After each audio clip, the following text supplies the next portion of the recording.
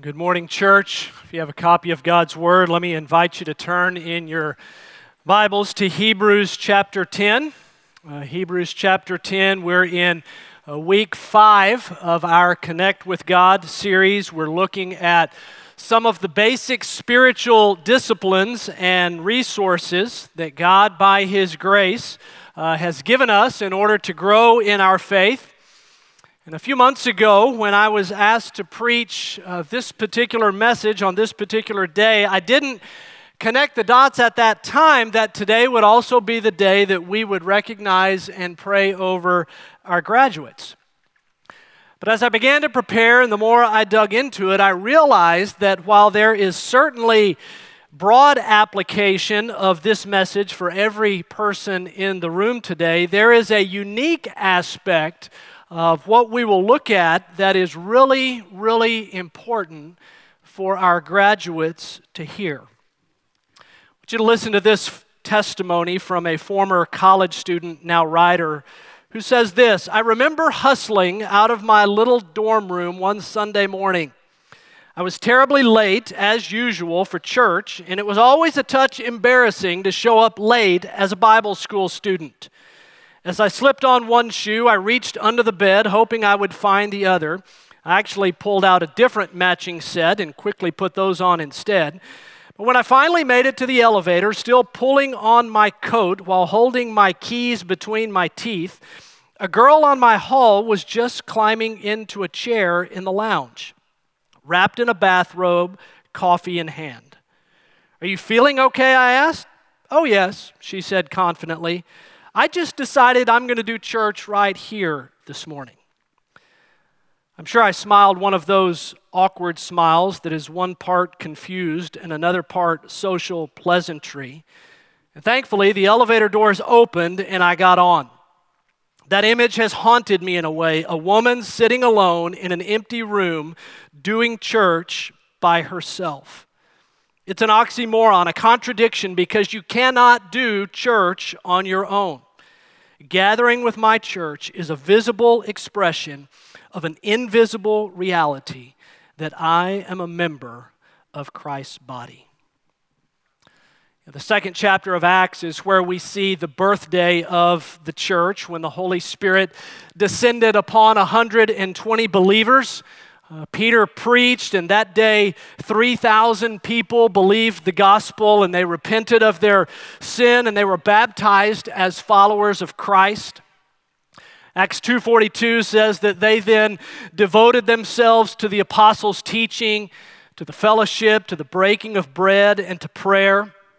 Verse 47 of that chapter reports that every day the Lord added to their number those who were being saved.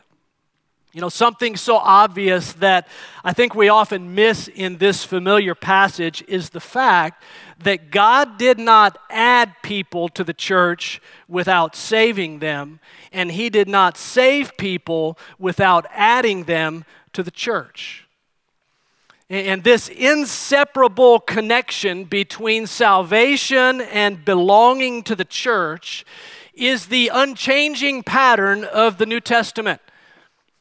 But unfortunately, I think there are many today, professing Christians as well as unbelievers, who question the relevance and the importance of the local church. I mean, really, what's all that important about the local church? You know, in a day when there's more Bible teaching accessible on your smartphone than you could ever consume, why should it matter where and how you're taking in God's Word? Why can't your iPhone be your leader, and your tablet your pastor, and your social media friends your fellowship and your accountability? Well, the answer is simple. That's not the way God designed it. And the question that I would like for us to consider this morning is this: who needs the church? And here at the outset, I want to suggest that the answer to that question, who needs the church, is whoever wants to be saved. Now, before you get too unsettled with that, let me be clear with what I'm not saying, okay? I'm not saying that church attendance or church participation or church membership can save you. God forgives our sins by grace alone, through faith alone, because of Jesus Christ alone. What I am saying, however, is that I am not sure that a person can be a healthy, growing, fruitful Christian without being a participating member of a local church. The New Testament over and over emphasizes the importance of local assemblies of believers.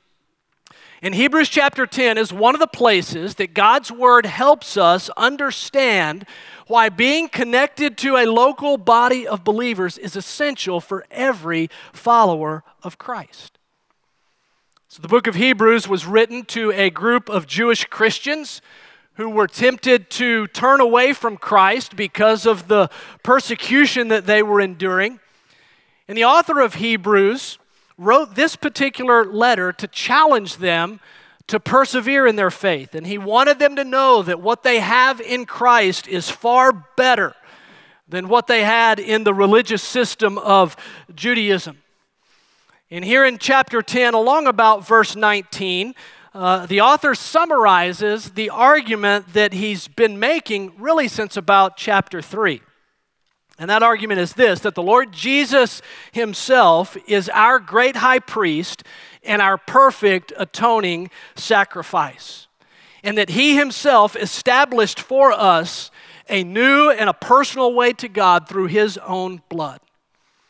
And then it was on the basis of the person and work of Christ that he calls the reader and he calls us today to hold fast to Christ, and he does that with 3 commands that begin with the words, let us. Look there at verse 22 of chapter 10.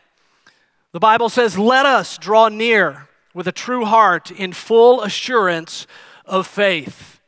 In verse 23, let us hold on to the confession of our hope without wavering, since he who promised is faithful.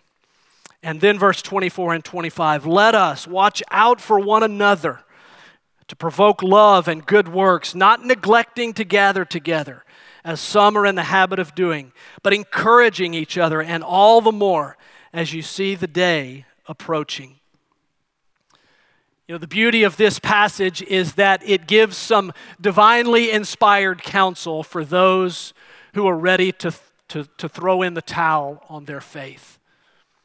And specifically, that counsel is that it is essential for you and for me to commit ourselves to a local body of believers so that we can submit to the spiritual accountability and tap into the spiritual resources that are going to help us persevere in our faith. And the passage goes on to exhort us there in verse 25 to not give up or neglect meeting together.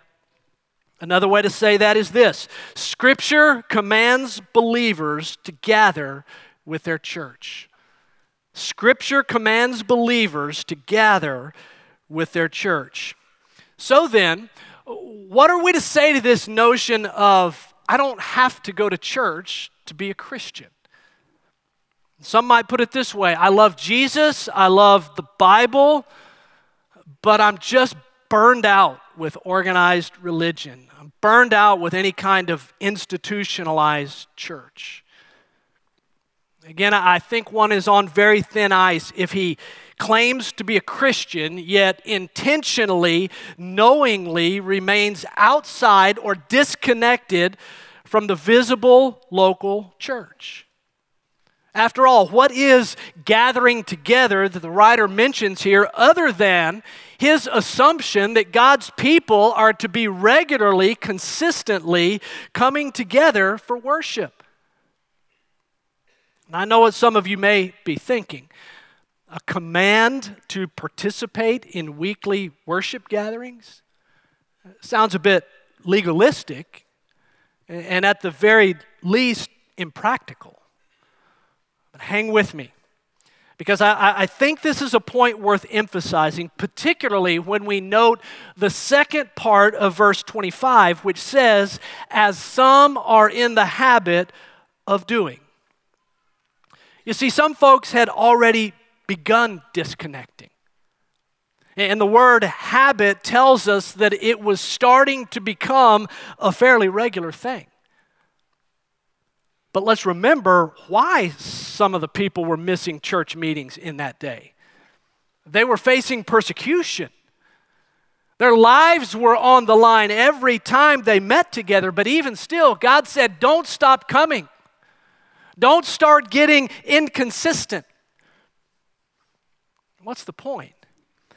Well, the point is, if God didn't excuse these ancient believers, even though there was a chance they could die, then what does he think about some of the sinful, selfish, superficial reasons that we come up with?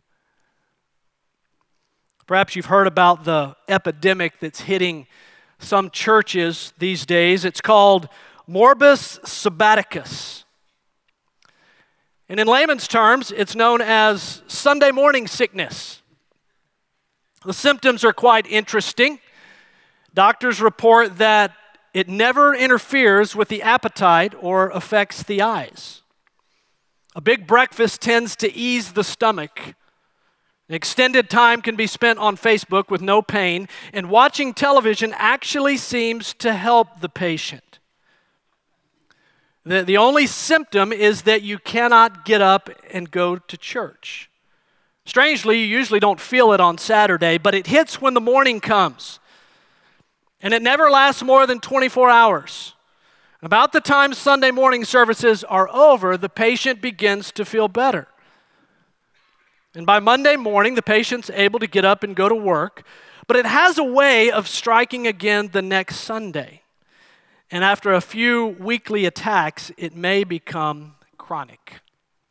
Morbus sabbaticus. Some of you felt it coming on this morning, didn't you? You pressed through, and I'm so glad that you did. So Dennis, are you saying that I'm supposed to attend every meeting, every function, and every service that the church holds? No, I'm not saying that. However, I would say this. When it comes to our main ministry gatherings, let's just say for talking purposes, when it comes to our worship gatherings and your small group, all right?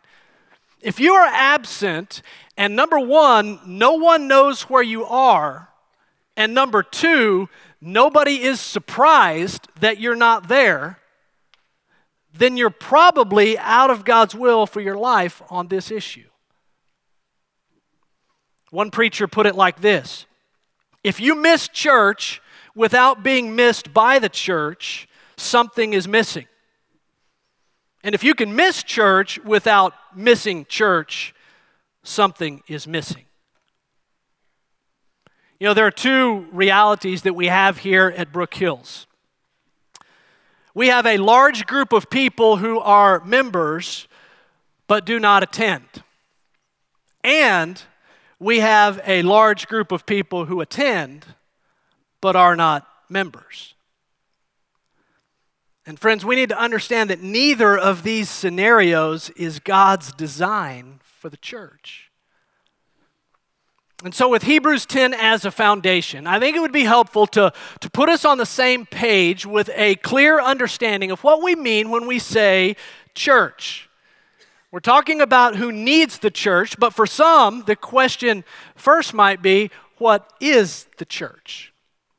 Well, the word church in the New Testament never refers to a building or place.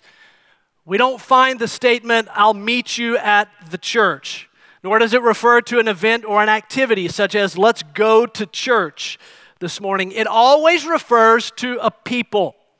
Either the total number of believers who have ever lived, a technical term for that would be the universal church, or refers to a smaller, often geographically defined group of believers, what we would call the local church.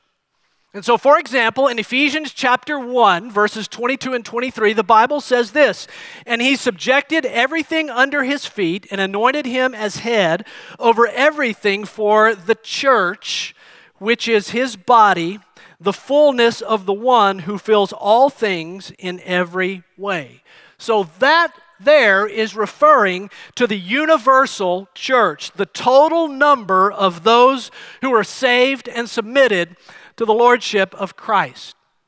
So in that sense alone, there can never be such a thing as churches, plural. There is only one church or one body. However, in the New Testament, the word church also, and much more frequently, refers to a particular group of believers in a particular place. So we see in God's Word, Acts 11:22, news about them reached the church in Jerusalem. 1 Corinthians 1, to the church of God at Corinth, to those sanctified in Jesus, called as saints. 1 Corinthians 16:19, the churches of Asia send you greetings. Aquila and Priscilla send you greetings warmly in the Lord, along with the church that meets in their home. Galatians 1, Paul an apostle, and all the brothers who are with me to the churches of Galatia. So you have the universal church and the local church. And when we ask the question this morning, who needs the church, the latter is what we're referring to. And so I want to provide us with a good working definition of a local church. Now, this is going to come up on the screen. I don't want you to write it down right now because we're going to unpack it one phrase at a time. But here it is.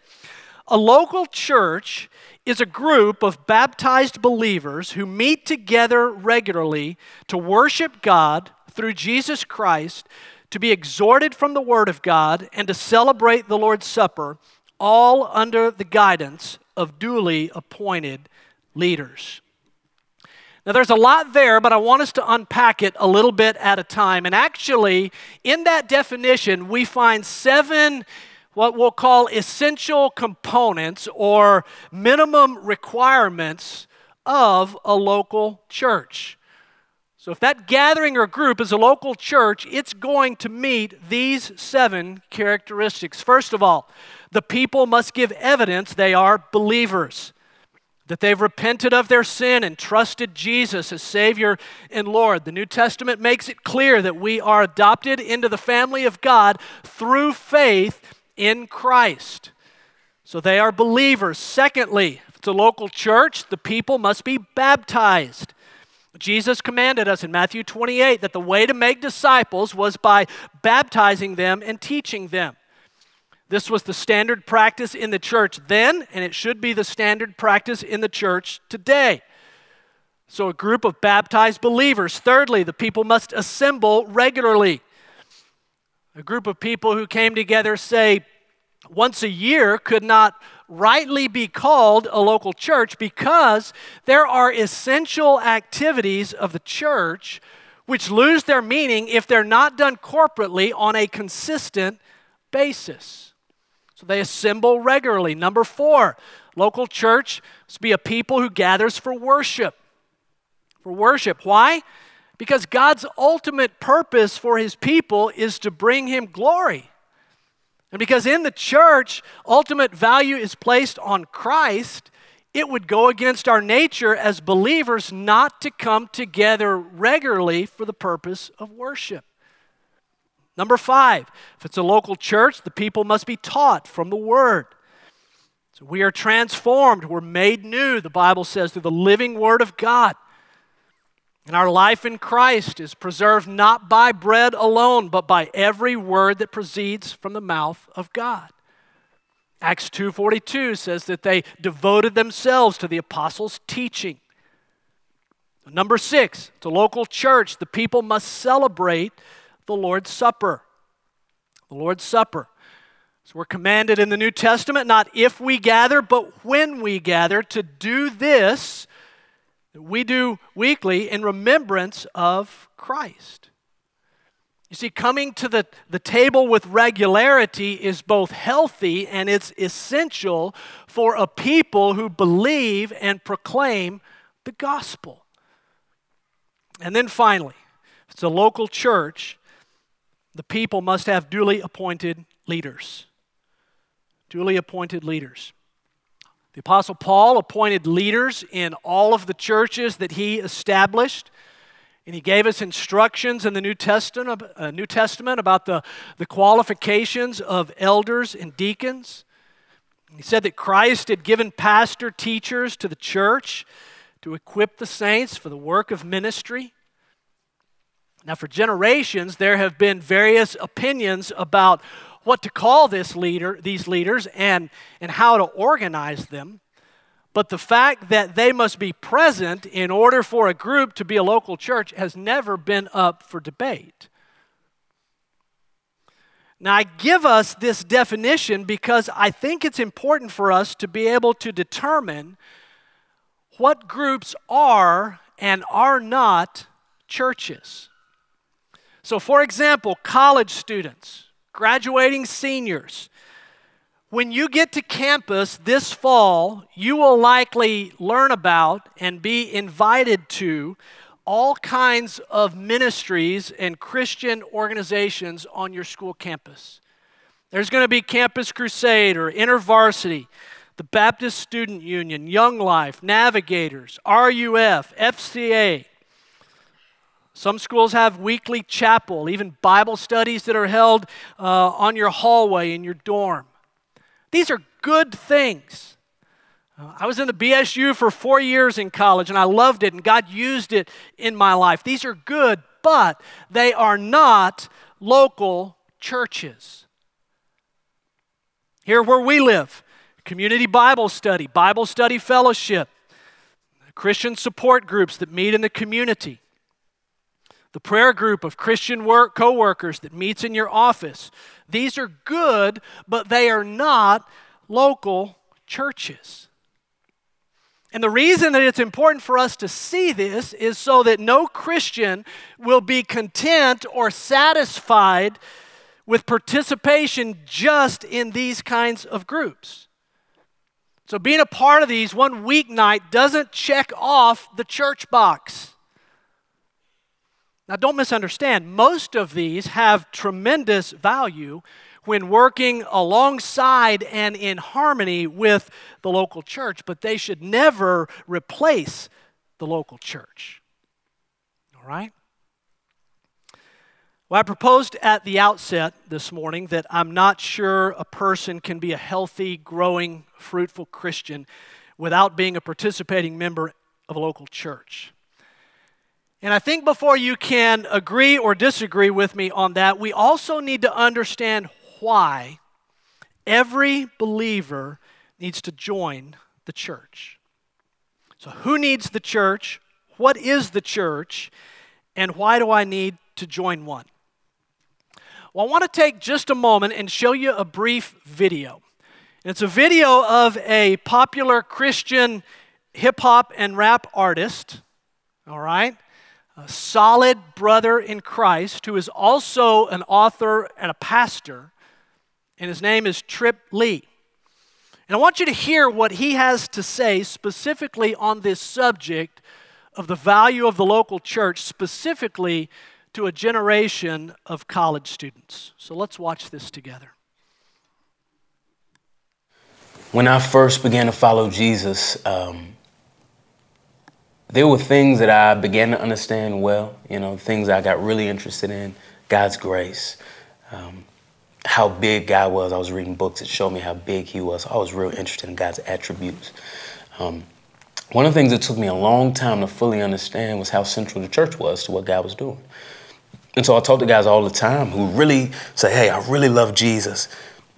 And I'll attend church because I like to hear good sermons, but their commitment to the local church isn't that much. And you see that a lot even with college students. College is kind of that age where you just kind of float around in nothingness, almost like you're not a real person yet. You're trying to figure out what being a real person is, and you're going to train for almost like, hey, I'm not a doctor yet, I'm in medical school. Almost like, hey, this is kind of my training stage, and I'll really get into it once I kind of move on to that next adult stage.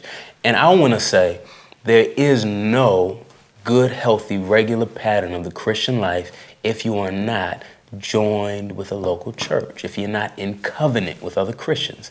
Not just I have some Christian friends who we talk to sometimes. I'm talking about the way that God set it out, that there are leaders that you submit to. There are other Christians you covenant to pray for and care for. That there's actually something that other Christians can do to help you if you fall into unrepentant sin. All the beautiful mercies God has given us to gather together, to sing together, sit under preaching together. That is huge in the life of a Christian. And so we can't say, I've been adopted by God. He's my father. I'm glad he is. But I'm just going to ignore his people altogether. That doesn't make any sense, because if you're adopted in his family, you now have brothers and sisters. So that when we become new Christians, our identity changes as individuals, but also in another way, kind of corporately. So it's like when I got married, I remember sitting on the couch, I was like, man, life as I knew it is so different. I don't think of anything the same way. But it's a very similar thing when we get saved, is that we can't just think of things individually anymore. Because just like when I get married, now I'm one with another sinner. We have to wrestle with things together. When we trust Jesus, not only do we become one with Jesus, but we become one with his people. There's a unity that Jesus has already won for us that we're now beginning to fight for. And so just like I can't just get married and then decide to just ignore my wife. It's like, what are you doing? In the same way, you can't just be adopted into a new family and just decide you're just going to ignore your brothers and sisters. It makes no sense. It's illogical. So not only are you robbing them of the ways that you can edify them, you're robbing yourself of the ways that can edify you. It is core to what it means to follow Jesus. And so I encourage that young man strongly. Do whatever you can to find a church that preaches God's word, that's centered around the gospel, and where people want to fight to love him more.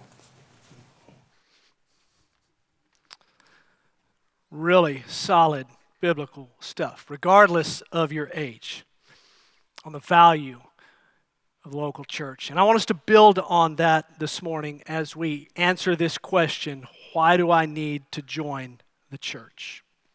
You know, a question that I have been asked on more than one occasion since coming to Brook Hills is, where do we see membership in the New Testament? And what folks are getting at is it really essential for me to join the church? I mean, can't I get everything that I need as a Christian from just being a regular attender? And part of what drives that kind of question is that we are part of a culture that often runs from commitment, where it seems a little out of the norm to put down roots and make a long-standing commitment for the good of someone else.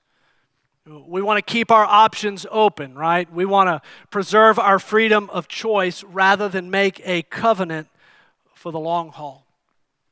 But brothers and sisters, whether you call it membership or partnership or something else, the New Testament assumes some form of committed, accountable belonging as a reality for every true follower of Jesus.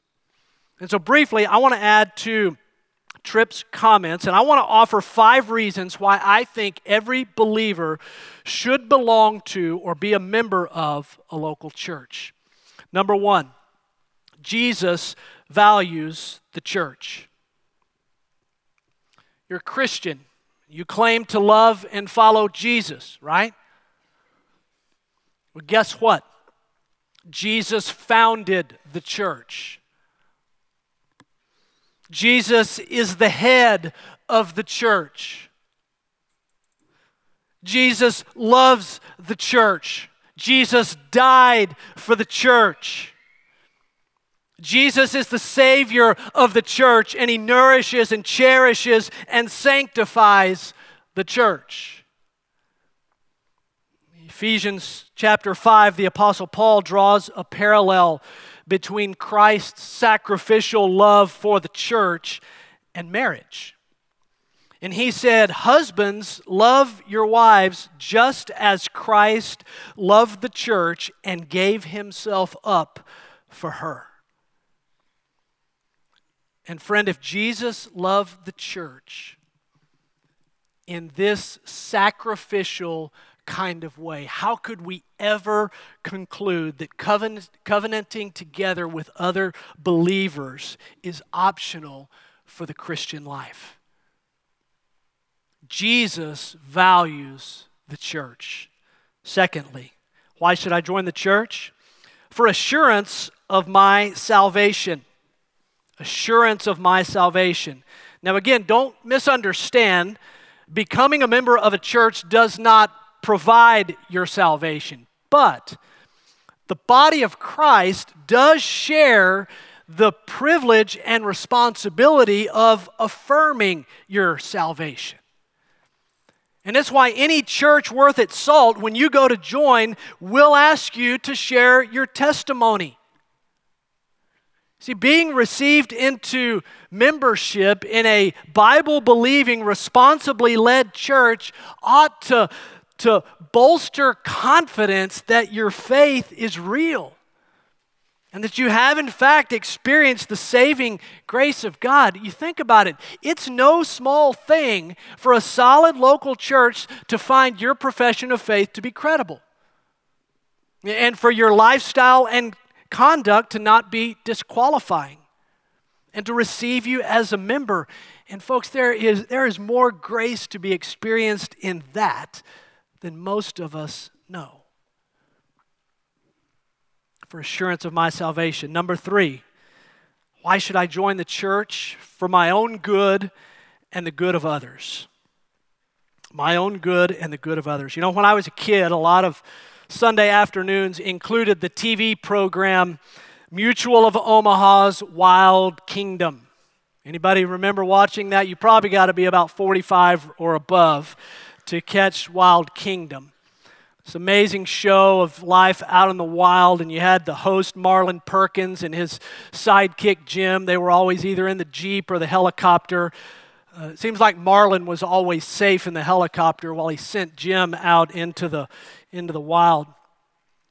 But whenever they would study or follow a herd of some kind, the camera would always end up showing that one crippled, weak animal.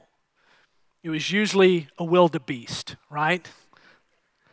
The wildebeest falling behind the rest of the pack. And whenever that would happen, it was never good. Ultimately, he would be left behind as the rest of the herd fled across the open terrain. And then another camera would show a pride of lions kind of lurking in the tall grass, scouting out the scene, looking for that quick, easy lunch.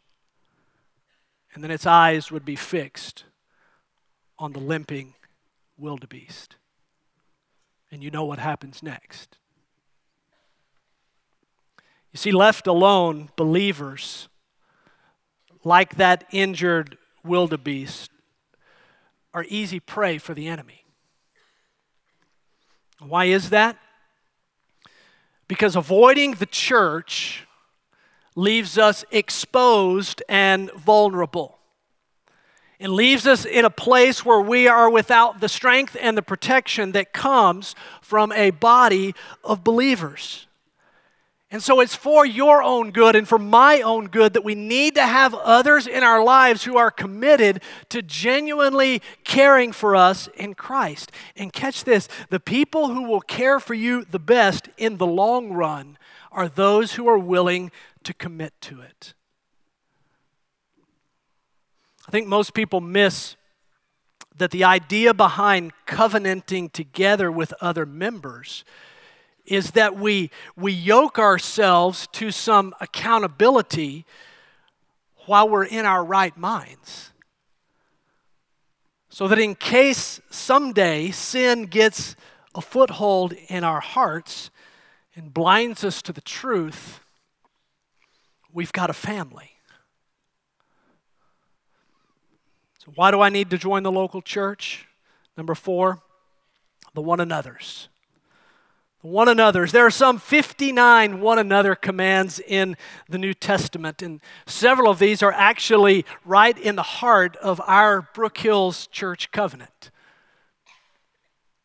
Watch out for one another. Comfort one another. Forgive one another. Care for one another. Serve one another. Bear one another's burdens. Pray for one another. Build one another up. Encourage one another.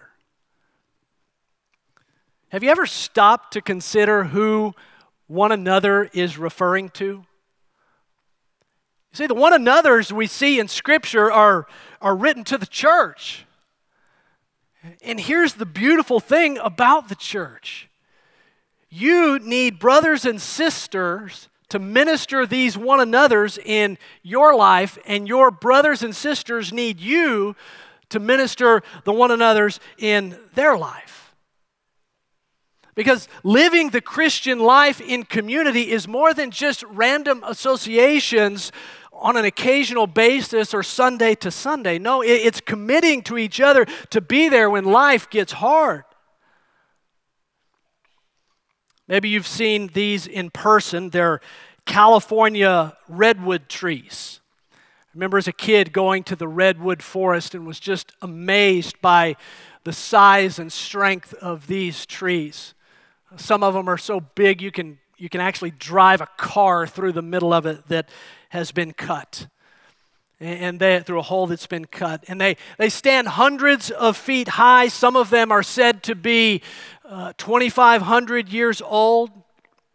And with that, you would think that redwoods have a tremendous root system that goes deep down into the earth. But actually, compared to other trees, redwoods don't have as many roots and they don't go very deep.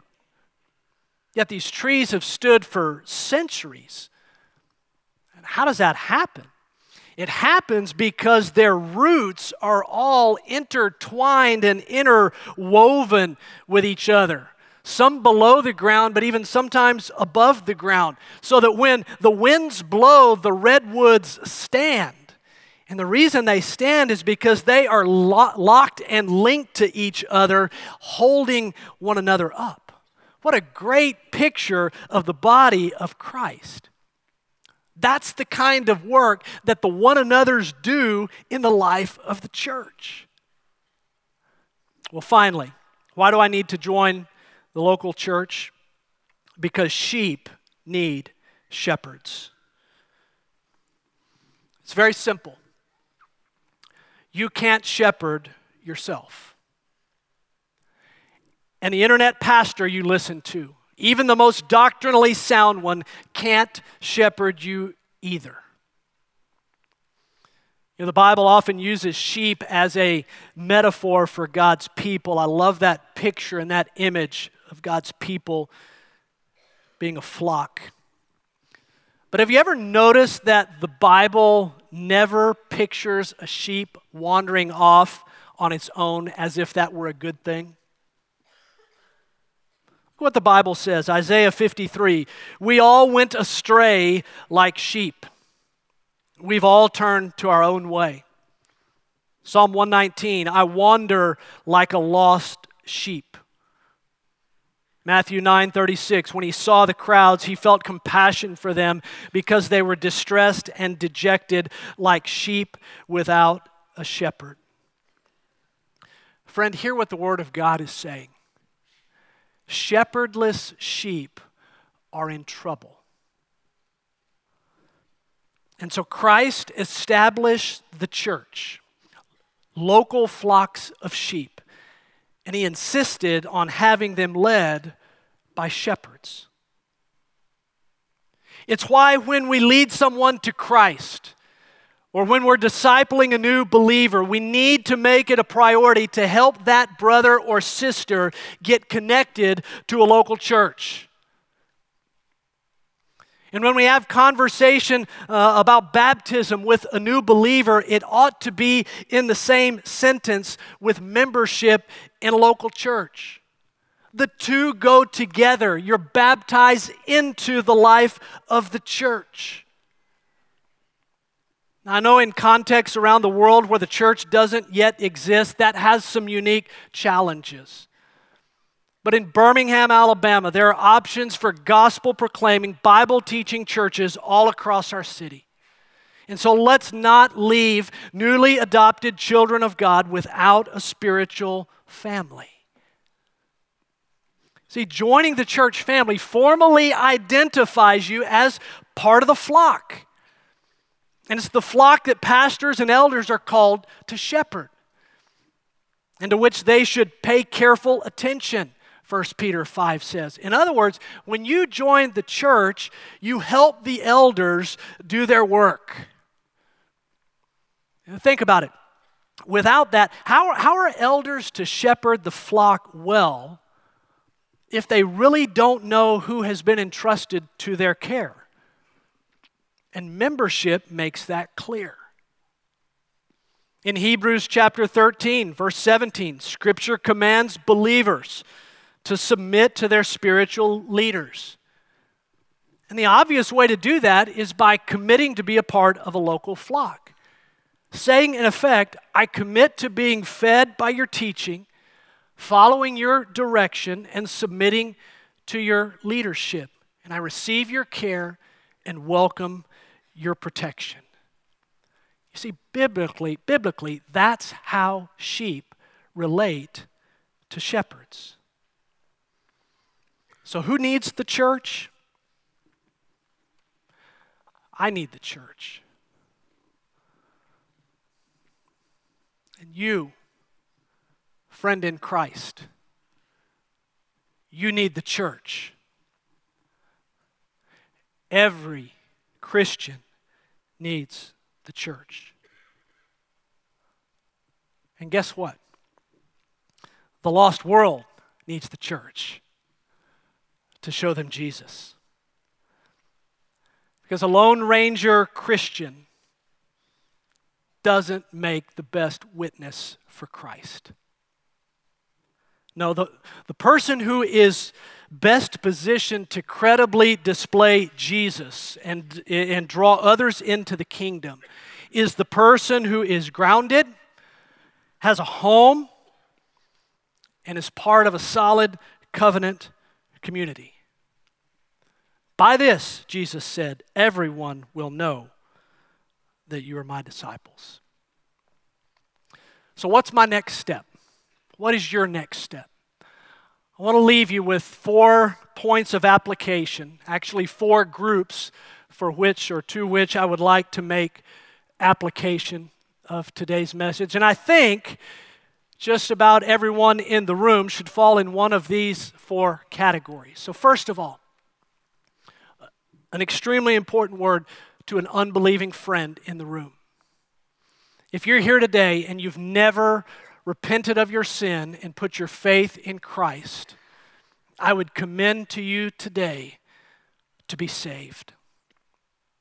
To turn from your sin, trust in Christ and what He's done on your behalf, and begin to follow Him as your Lord.